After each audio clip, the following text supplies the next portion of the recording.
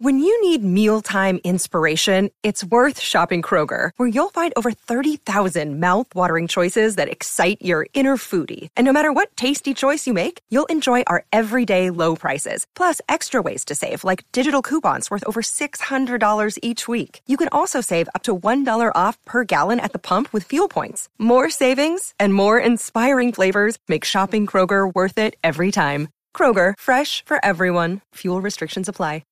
This is Metal Mike, and in this episode of the 80s Glam Metal Cast, we talk to a badass vocalist from Dangerous Toys, Igniter, and various other projects, Jason McMaster.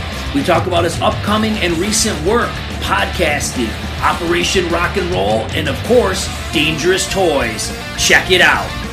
Well, Jason, welcome to the 80s Glam Metal Cast. How you doing, brother? I'm good. Good, man. So I got to ask you, I'm hearing things, I'm seeing things online. You're working on some new music. You writing some new tunes? I'm always working on new music. I've got a new thing called Cassius King that I'm doing with these guys out of New Jersey. I'm about to get into some recording some new stuff for another one of my projects called Howling Sycamore. Okay. I am, I'm busy. There's a lot of things on my plate right now. Yeah. That's awesome. For the guys you're working with out of New Jersey, when is that going to come out? Soon. That'll be out before anything else. There's other things that, I've been working on off and on for, going on years now. Dangerous Toys would be one of those things, but cool. As far as, this thing these guys out of Jersey, they've been doing it with just under another name for a while now, called Vessel of Light, and they wrote about 3 records within about 4 years, and they're all out. And the main guitar player, Dan Lorenzo, he keeps on writing. So I've been friends with Dan forever. He was in a band called Hades, and the other guys in Cassius King as well as Vessel of Light were also in Hades at one point. And when I left Watchtower in the late 80s to do the Toys thing, their singer was the one that I got to replace me in Watchtower. So It's kind of funny that I'm working with the Hades guys, and then Alan from Hades works with the Watchtower guys. So it's pretty interesting nest of incest. So these are people that I've known a long time. To answer your question, the record is called Field Trip. It's on Nomad Eel Records. It'll probably be low numbers, but it's going to come out on CD and vinyl. And, there's been talk about it on the internet. It's supposed to come out, I don't have a date, but it's coming out this year. Okay. And shit, it's already May, so. Yeah, it is going by pretty damn fast. When it comes to Dangerous Toys music, I mean, it's been a long time since you did a new album of Dangerous Toys music, so, how many songs do you have kicking around for something like that? For the Dangerous Toys thing, we hadn't written together in so long, because we just didn't feel, I know this sounds crappy and fans don't want to hear this, but we really did feel like there was not a whole lot of reason to. Mm-hmm. There's a lot of bands from back then that, kept it alive and kept going, and they, different versions, sometimes 2 versions of the same band on the road at the same time. Right. And stuff like that. And we didn't do that, and as far as I'm concerned, we're still all original guys, and in order to keep that credibility, we just went at our own pace. And if that meant not being able to get in a room and write together, so be it. For the most part, and this is a real bad attitude, and I know that I have a bad attitude sometimes, but I'm fucking working on it, okay?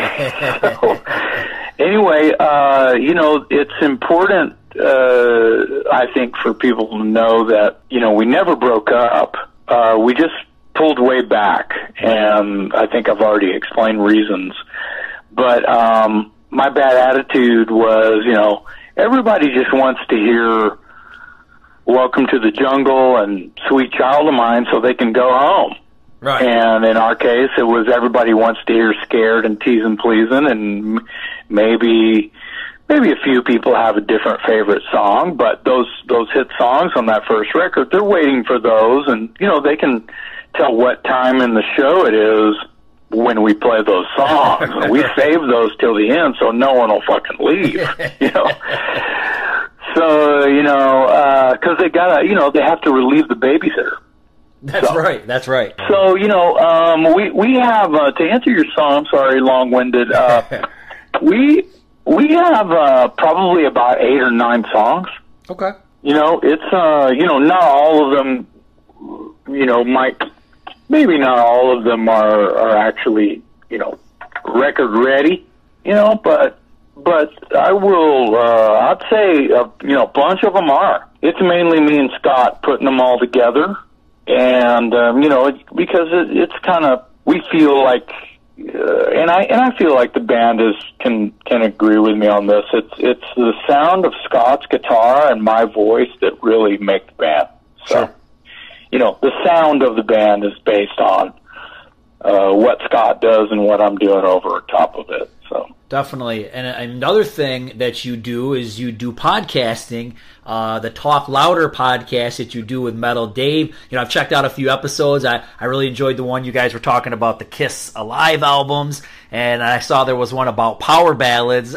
It was pretty funny. Do you enjoy doing stuff like that? Do you enjoy doing podcasts? Well, I'm new to it, and you know, Dave, I've been a fan of his writing for a long time, and we've been friends for a really long time. And Jared, my guitar player in Broken Teeth, he's a producer and an engineer, and he's a gearhead and stuff like that. And you know, he's directed our, you know, the Broken Teeth videos, and you know, it's kind of awesome that I have all these techie people that I work with in all of my projects, because I'm not the techie one, you know. Mm-hmm. So it's helpful. But one day Jared calls me and he's like, "What do you think about you and Metal Dave hosting a podcast?" And you know, I've got all the gear, I've got an OBS system, and I can, you know, do the editing and stuff, and then we would just shoot it, and then I can edit it, and da-da-da-da-da. And I was like, wow,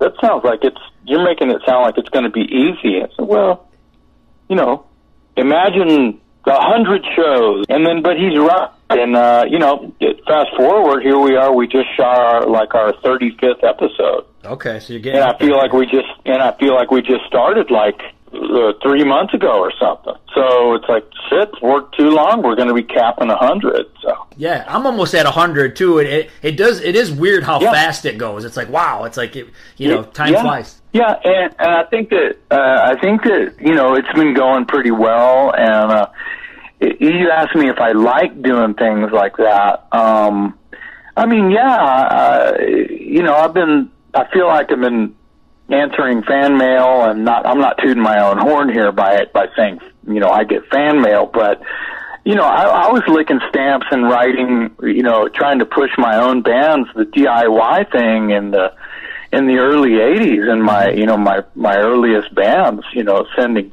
you know, demo tapes and promotional items and selling T-shirts and fanzines and shit like that since before people that I know have been alive. So, you know, since you know, the early 80s. So, you know, I was into the fanzines and the tape trading and stuff like that.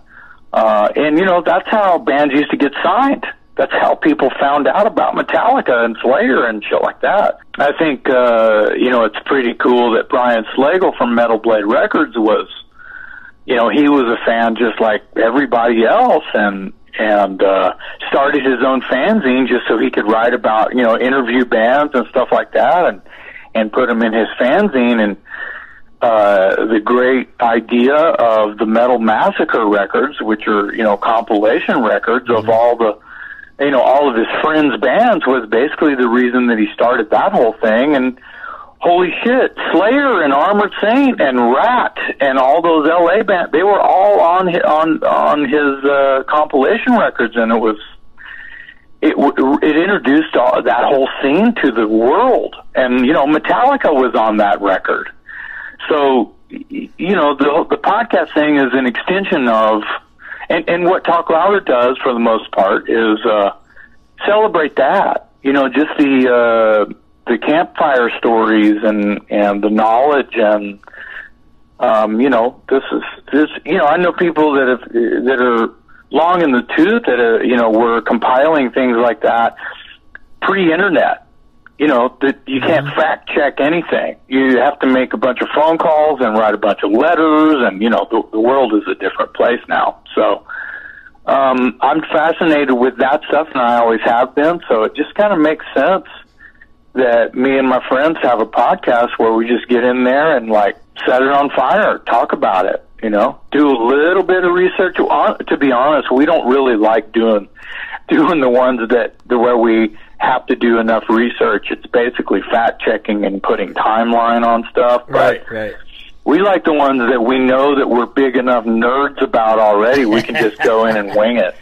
And those come out the best. It's true. A lot of things that you were saying made me think about the stuff that I do. And a lot of times people message me, it's like, oh, you got to interview this guy. You got to interview this guy. But if I wasn't a fan growing up, I could still do it. But like you said, it's way easier when you just it's not even there is no work involved. It's just I might plot a couple ideas what I want to talk about in a conversation, but I already know all this stuff. I don't have to go back and try to relearn it. It's crazy how much.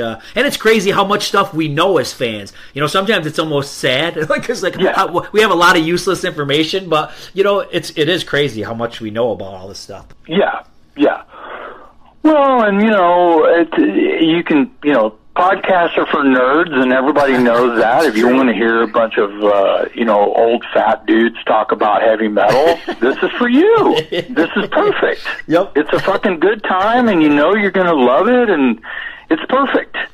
And we love it, and we're having a good time, and it helps all of us remember the first time we heard Kiss and Van Halen and AC/DC, and that's why we're still the people. That's why we're who we are, and it's pretty cool.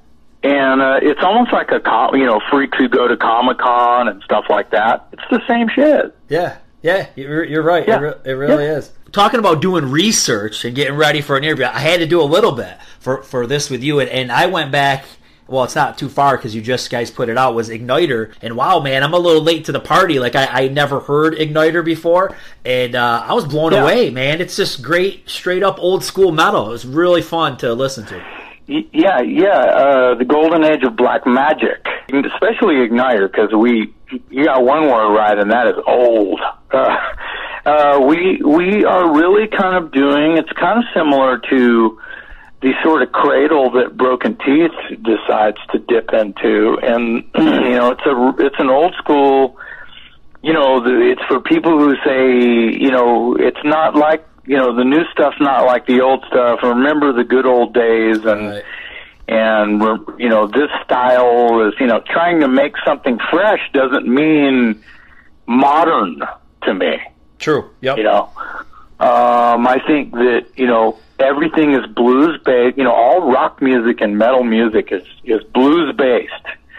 There's a minor scale, there's a major scale. It's all been done. So you can't really think that you're just reinventing anything. Now, I think that being fresh is important, and I think that Igniter did that on. Igniter's been around a long time now. I replaced their first singer, Erica, in 2007, and they had 2 records out before me. So 2003 or something they've been around.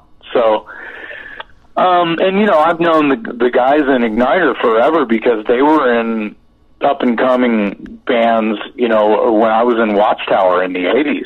So, it's pretty cool that that I've been making music with the Toys and the Igniter guys, and these are people that I've known forever now at this point. When I joined the Toys, I didn't really know those guys, but I can't say that now. Right. after 10, 20, 30 years. Yeah, it's been a By while. the way, the first Dangerous Toys record came out today, 32 years ago. I know that. I saw that online today. I was like, wow, how fitting that we're talking today, and this is the anniversary. That's awesome. Yeah, it's perfect. But I'm glad that you brought up Igniter and the new record.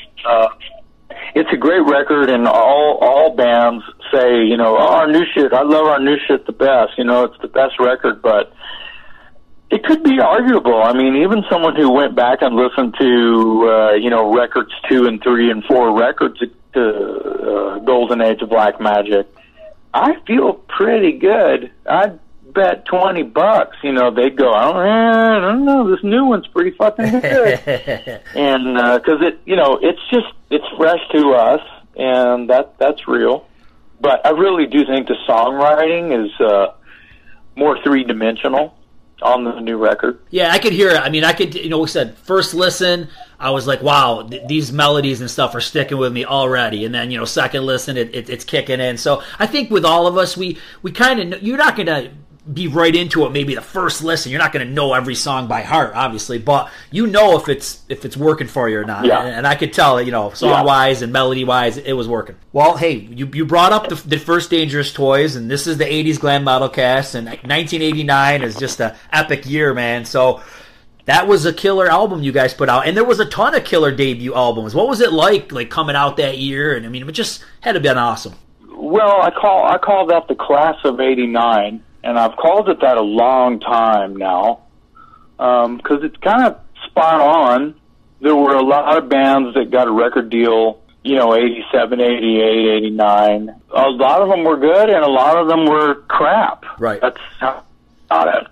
And the business was, you know, swinging around, trying to hold on with their claws, the coattails of Guns N' Roses, which were the new thing, you know, and as Motley Crue continued to be, I don't want to say softer, but different, changing their game a little bit from, you know, Too Fast for Love and Shout at the Devil. It's like immediately after that there was some kind of change. And, you know, Guns N' Roses was cooking around that time. And then by 87, you know, they were the new thing, yet still kind of had an underground thing going on. And at the same time, there were a lot of bands that already had a record out in 87 and 88, like Dirty Looks is one of them. Right.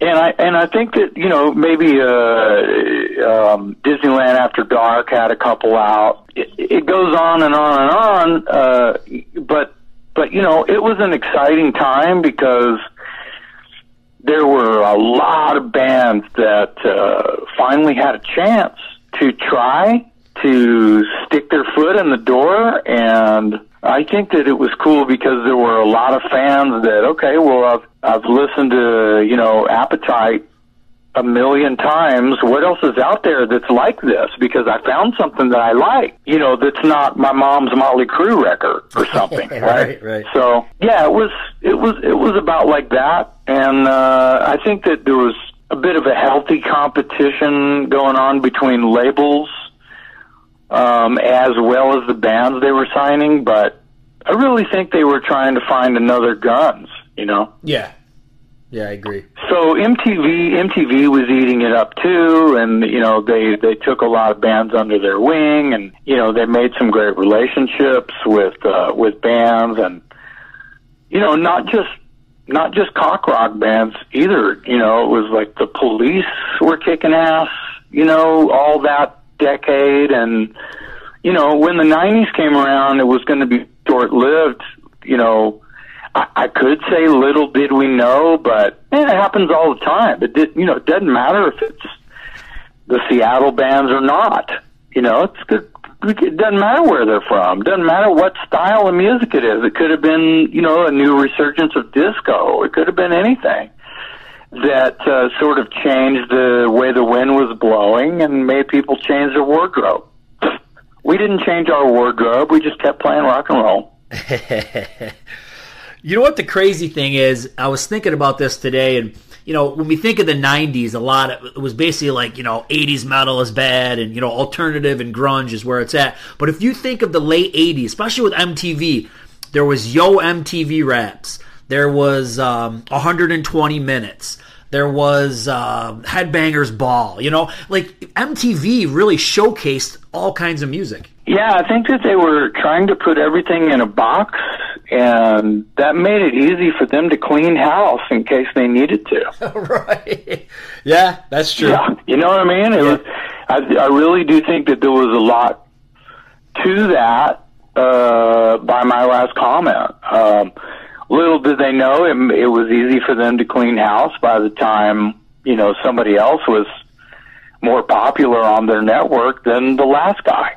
So now, Scared, we all know that Scared is about Alice Cooper. So I'm assuming you are or have always been a big Alice Cooper fan, and you got a favorite Cooper album? Well, that's really hard. Welcome to My Nightmare was influential in many ways because Alice can write any kind of song. He wrote ballads. He wrote sort of these horrific, sort of theatrical moments with orchestrated music where he had strings and pianos and at the same time he could write, a heavy metal song and turn it into something else, another style on a dime. And, Elton John, could do that. And so I put him in there with Alice Cooper is like the evil Elton John. It doesn't matter what instrument they play or, they were the front men of their collective, bands, but holy moly, the styles are all over the place with Alice. So it was easy for me to look a bunch of different ways and find what I wanted to listen to as early as mid-70s, up to a certain point. I wasn't really an Alice fan much anymore, but man, there was a time around the time that I started having to hustle and write lyrics to the Dangerous Toys music because, I guess we're a real band now. We better come up with some music, because we were only around for such a short time before we got a deal. I was in the middle of a giant Alice kick, so it was real easy for me to come up with lyrics for Scared because I had Alice brain, And, the song is not really about Alice Cooper. It's dedicated to him. Sure. Because I was kind of borrowing from him, and I wanted it to be obvious. So it was dedicated to him. And if you read the lyrics and you're Alice Cooper, there's a couple of things in there that resemble lyrics and album titles and things like that in the song. And a lot of people don't get it, but the first line in the song is, "Who is the man in the white vest?" Well, I'm pertaining to Alice Cooper, the straitjacket that symbolizes the white vest. Mm-hmm.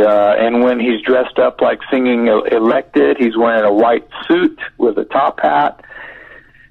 So, there's a couple of image things that I was thinking of when I wrote that. And anyway, it's a song that a lot of people play on Halloween, radio shows that do, the Monster Mash, they'll play Danzig and the Misfits, and they'll play King Diamond, they'll play Kiss, and they'll play Gwar, and they'll play Dangerous Toys because of the Alice Cooper nod. And it says, hey man, I think I like being scared, which is, lends itself to Halloween and horror films, as well as Alice. Yeah, you can tell there's even some vocal parts that you kind of emulate him, toward the end. I know, like, I'm becoming his pet, with that spoken Alice, Yeah, I'm making it as obvious as I can that in those little spoken word places, I'm kind of doing like Alice voice, kind of nasal and creepy, almost laughing or crying, kind of manic voice. Yeah. So it had to be crazy, I remember seeing you guys on Headbangers Ball with him around Halloween, and then ultimately you're on the Operation Rock and Roll tour. I mean, that was just a whole other animal. I saw that tour in Weedsport, New York, and that was just amazing, man. You guys, Metal Church, Motorhead, Alice Cooper and Judas Priest, kick-ass concert. I'll never forget it. Operation Rock and Roll, the mother of all concerts. The Miller Genuine Draft Concert Series at Cuyahoga County Fairground. Judas Priest, Alice Cooper, with Motorhead, Dangerous Toys, and Metal Church. You know it's summer when they're rocking in Weedsport. Tickets at Ticketmaster, Ticketron, and the Fairgrounds box office. All music available on Epic and Columbia CDs and cassettes. August 8th, Operation Rock and Roll from the Miller Genuine Draft Concert. Yeah, fun times on that. Basically touring with, what might seem like our peers to everybody else, but, shit, we were on tour with our idols, right? And just trying to be as cool as them was, in our heads it was impossible. So we were just cool to ourselves. We were just stayed ourselves and stayed in our own world and did what we did as hard as we could, sandwiched right in between Metal Church and Motorhead, which is, if you let it, it's an uncomfortable place because you're high expectations.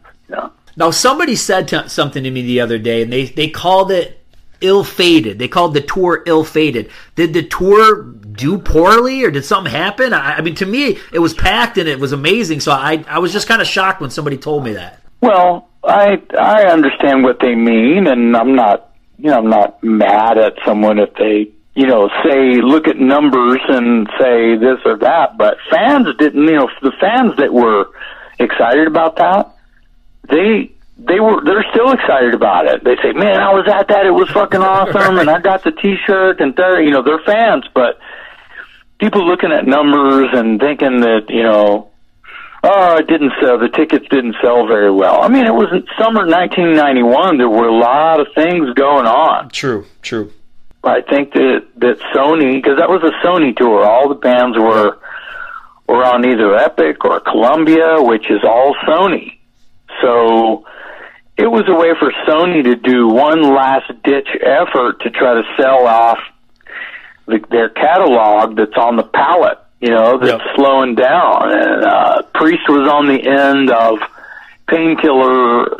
Alice was on the end of Hey Stupid. We were out for blood by way that it was really the only way we thought that Hellacious Acres, the second Toys record was even going to sell at all. And Metal Church, I feel the same, a year later we were off the label, and I believe Metal Church was too. So it was obvious it was a ditch effort, to try to clean, Sony was cleaning it up a little bit. And that's okay, that's fine. But ill-fated, maybe 2 or 3 of the dates fell out completely because of lack of ticket sales, and then there might have been 2 or 3 other shows that were brought down to a smaller venue. Okay. And that means that those gigs, not all 5 bands played. There were a couple of shows I recall that the Toys stayed on the bill, and it was Toys, Priest, and Cooper, and Motorhead and Metal Church were pulled. It was a total mind screw for me because I was like, hey man, fans are going to be pissed. Shit, I'm pissed. I want Motorhead and Metal Church on this bill. Yeah. And it was kind of a thing where the reason we were still on the bill is because we were selling more records than they were. And or in the market that we were at, right? So Motorhead and Metal Church would go, they had a couple days off in a row at that point, and they would go just book a one-off at a club and play in a club, like a packed club, which I thought worked out really well for them, even though it might have been a bit of a scrounge, because I'm thinking that, if that club had another act in there, they were like, had to boot them off and then come up with a bunch of money so they could get Motorhead in their club, But I think that happened in Indiana and it happened in Florida. Interesting. So sounds like, makes sense, and I've talked about this with people a ton of times about 1991. And let's talk about Hellacious Acres because, this is coming right out in the whole grunge thing. So, I mean, obviously most people would think like, hey, we had a gold album with our first one. Let's get to platinum on the next one. But I mean, what was the feeling with everything that was going on? How did you guys feel when that album came out, your second one? Well, when we're on tour with the Cult in early '90, and the label is telling our manager, like, you need to pull those guys off the road so they can make a record. Because the window of opportunity, it's just contracts, is what they're talking about, Right. Because they could see the climate. They're looking at numbers, they're watching the numbers fall, and we're not watching the numbers. We're on the road playing rock and roll, and that's all we care about, and we're getting pretty fucking good at it. And we're selling enough records to argue with them and say, dude, are we dead? Are we not? Are we dead in the water? Are we not selling records? And the word was, you guys are doing great, but if you don't have a new record, it's going to be over. And in hindsight, I almost wish we would have stayed out on the road and just milked the shit out of that first record, because if it was doing well. But they pulled us off, and we started writing, and the result was Hellacious Acres, because they wanted it to come out in summer of '91. So that left us, at that point, it only left us like a year and change to write, record, and make a video, all of the to-do list, right? Mm-hmm. I think that about half the songs on the record are good, and I think the other half is kind of like these half-cooked TV dinners. They're not quite there yet. The picture looks good, and it's Dangerous Toys, and it sounds like Dangerous Toys, and I mean, I don't know, dude, because there's a lot of fans that say, oh man, this song and that song or that's my favorite song by you guys, and it's like a song that we've never played live. It's a song that we don't like. It's kind of interesting. Yeah, it's weird. I'm going to be honest with you. I mean, I had the first album, but somehow Hellacious Acres escaped me. I never had it. I probably heard some of it live when I saw you in '91, and I remember Gimme No Lip having a video, and I thought that got played quite a bit, on Headbangers Ball. So I went back and I jammed on this, man. I was really enjoying it. I mean, I really freaking like it. Especially, I like catchy stuff. And to me, some of this stuff seems catchier than what's on your first album. And like Sticks and Stones, Line 'Em Up, and Gypsy, Black and Blue Valentine. Dude, some of those songs, if I listen to them a couple times, they're in my head for like the whole rest of the day. Especially like the verses to Line 'Em Up. It's like it's so good. I'm so glad I rediscovered this album because I'm loving this. Like those tracks they all sound good, but especially those catchy freaking songs, man. I love them. Yeah, like I said, a couple of the songs you mentioned, those are on my short list of what the band feels like are the good ones. Right. And Gypsy was written with a guy in New Jersey, Jack Ponte, who wrote some stuff with Alice on Hey Stupid. We didn't really like the song, but, they spent money on us going to New Jersey and working with him, and so it was demanded a little bit that it was on the record, but we would have been fine with that one not being on there. I'm really glad people like it. That's funny. But it's never been played live. It's one that we were like, yeah, okay, but, we don't have to play it live, and you can't make us play it live. So we focused on, Gimme No Lip and Angel in You and Line 'Em Up and Best of Friends and Sugar Leather and the Nail. There might be one more. Those are the ones, man. Those are the songs. We played Gunfighter for a long time, and then we just decided that one day it's a little wonky. Those other songs from that record sound a lot better when we play them. And that mixed with a bunch of shit from the first record, that's a set list. Sounds good. And then when Pissed came along in '94, we took a few off of that, and it kind of lightened it, made it easier for us to not play Gunfire and a couple other ones. So, Yeah, and then in 95, 96, when we made the artist formerly known as Dangerous Toys record, that was a trend follower a little bit. You know, the songs on there were quite different. You know, we attempted something different, and it was kind of a thing that a lot of people were doing, different projects, trying to, you know, not only stay in the game for what it's worth, but try our hand at just a different kind of song crafting. Mm-hmm. And honestly, there's a lot of shit on that record that the band still loves very, very much. I mean, you know, we don't play any of it live because it's just kind of, you know, it's not really the most popular shit. Like we started this interview, you know, people want to hear Scared and Teasing Woody and Queen of the Nile, so they can go home and pay the babysitter. The babysitter, that's right. Okay, a lot of people who follow my page are obsessed with Dirty Looks.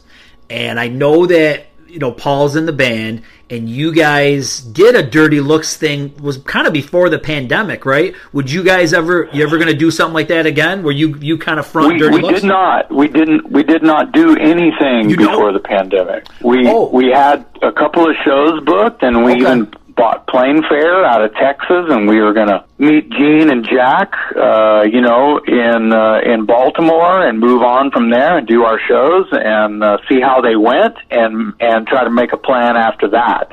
Well, then the pandemic hit, and, you know, it was coming up on those dates, and it was like, we pulled the plug. The promoter pulled the plug, we pulled the plug. It just, you know, it didn't make any sense to try to go do those. Okay. So, see, yeah, because I remember seeing everything about that. I didn't realize that none of the shows ever happened. I thought maybe some did, so nothing happened. Okay. Well, it was only two. It was only two, and so you know the good news is we're all still alive, and we're gonna try to do it again.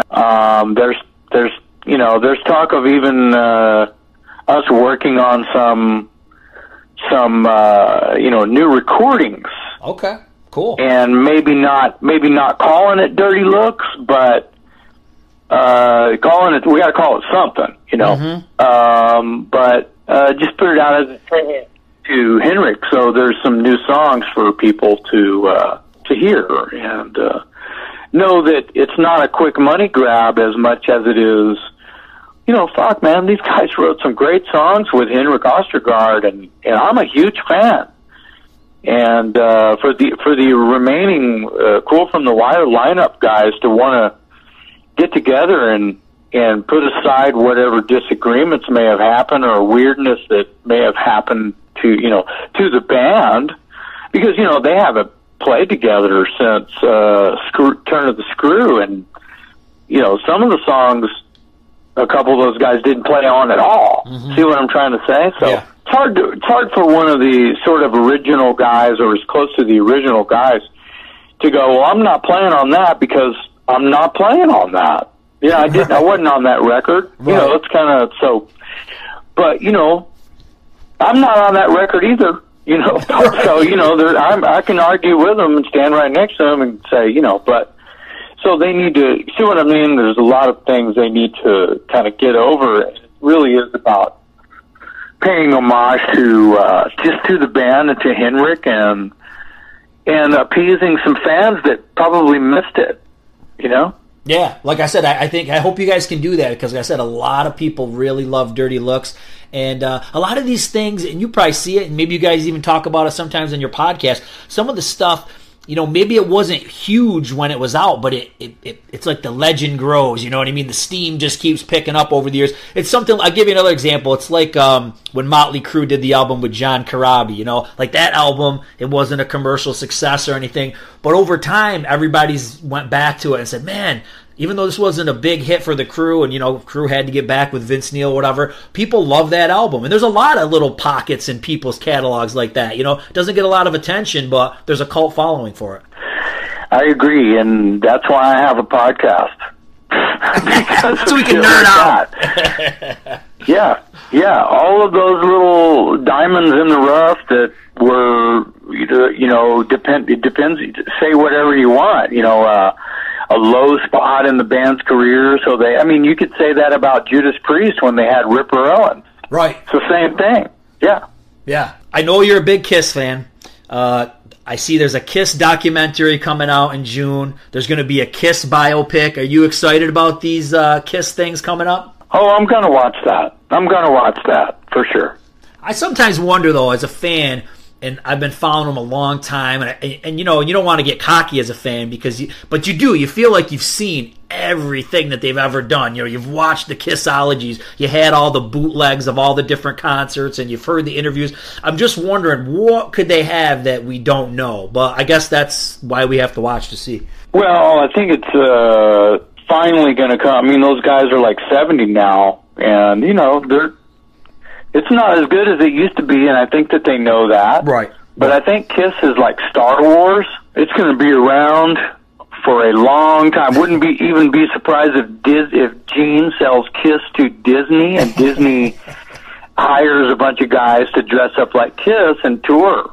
Yeah. Yeah, you're right. I think Kiss will go on forever. You know, to what capacity, who knows? But yeah, Kiss will always be around. Yeah, for sure. Just like Star Wars will always be around. That's for damn sure, especially in my house, man. Especially with May the 4th that was just on. My kids love it. I love it. And it's on. It seems like it's been on every night lately. So, yeah, Star Wars is not going anywhere. Well, I think Kiss is not going anywhere either. I think that they know they created something, just like George Lucas knows he created something. And, you know, they want to put out as much product as they can, as long as it's quality and there's an audience for it. There's no reason why. I mean, and there's enough really great Kiss tribute bands. They could just, you know, Tommy and Eric are starting to get up there a little bit, but they could actually manage the whole thing. True. You know, if they had some young bucks come in who could sing and play their asses off and play the parts of Gene and Paul. They probably know them already. Yeah. My thing that I've always hoped for, like, I don't really want to see a Kiss tribute band, you know, that would continue without them. What I want as a fan is like Kiss 2.0 that like kind of kicks it up. You know, like when somebody, you know, like say with Star Wars or any of these franchises, they hand it off to somebody who's got some really cool ideas and can take it someplace different. If there's going to be a Kiss 2.0, I want to see it go someplace different and be a little more extreme or relate to the modern era or the young kids different. You know what I'm trying to say? Nothing wrong with the way. I love what Kiss does. That's my favorite band, but I would love to see a little bit of a ramped up version of Kiss, you know? Yeah. I understand what you're saying, but I gotta say, man, I've seen some pretty fucking good Kiss tribute bands. I won't go by name because it's gonna, you know, start a whole argument. But, and I know that there's some guys out there that can do Paul, and I know there's some guys out there that can do Gene. Sure. And they could tour right now, and really do a great job. But I think that what you're saying is, you know, a 2.0 would be really cool, and it would have to be, like you said, more extreme. I like where you're going with that. Yeah. Now, extreme to me is like, when I see Kiss now, they're tuned way down because they can't hit the notes anymore. Right. They're playing everything really slow, and that's lame. Yep. And they're moving slow because, you know, that's what are you going to do? They're 70. Yeah. It's a hey, you know, it's life's a bitch and you die, you know. So they're gods. We all love them. Everybody loves them. Even the people that hate them, they don't know why they hate them. Right. Deep down, they love them. Right. So, you know, I think that might be something that's cool, and I hope I'm around to see that happen. That would be fucking awesome. And more extreme, like, you know, back in the day when they were full of piss and vinegar and just fucking going for it, jumping all over the place and playing their songs up to par and just rolling around on the ground and doing high kicks and just freaking out. I mean, that, you know, burning their hair off and shit, that's fucking awesome. Yeah. And now it's too safe, and there's, you know, 5-year-olds in the front row with their mom.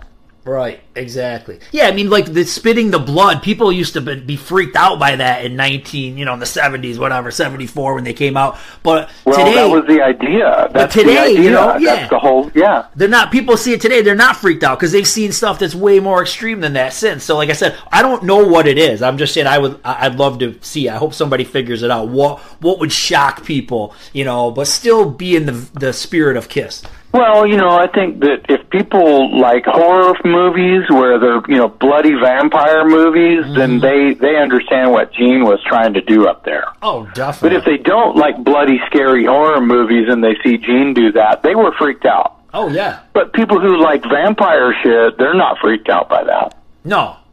And but they love it because they're horror fans. Yeah. So. And the thing with Kiss was legend. There was a lot of stories. I mean, I remember people used to tell me, oh, Gene used to stomp on chickens with his boots. That they probably got confused with the Alice Cooper story. But, this is the kind of shit, Peter Criss stuck an M80 up a goat's ass. I mean, I swear to God, I heard these stories. I'm like, these are the most absurd things. Once you know Kiss and you've watched all their videos, I mean, this stuff never happened. But, with no video, no internet, these are the kind of whacked out stories that people would tell, Well, they're making it up because of the way they look in the picture. I bet these guys are gay. It's like, and who cares if they're gay? Who cares? What are you worried about? You must have some kind of fear. What are you worried about? What do you care? Because because they were scary looking. Yeah. So good stuff. People will say anything they want because they might really think it just because of the way that they look. Mm-hmm. Yep. And I think that Kiss ate that up. I think that the guys, the more rumors, the more records sold. True. Yeah. Well, hey, man, it's been awesome talking about all this stuff with you. Anything you want to say to your fans out there in closing? No, just, Google me and check out my website, jasonmcmaster.net, and try to keep up. There's a lot of shit out there. It was a pleasure, man. Really enjoyed talking with you. Yeah, awesome. Have a great night. Well, that was great talking with Jason. Go to his website to keep up to date on all he has going on. And look in the description on how you can support the 80s Glam Metal Cast. And thanks to all who currently support. Rock on!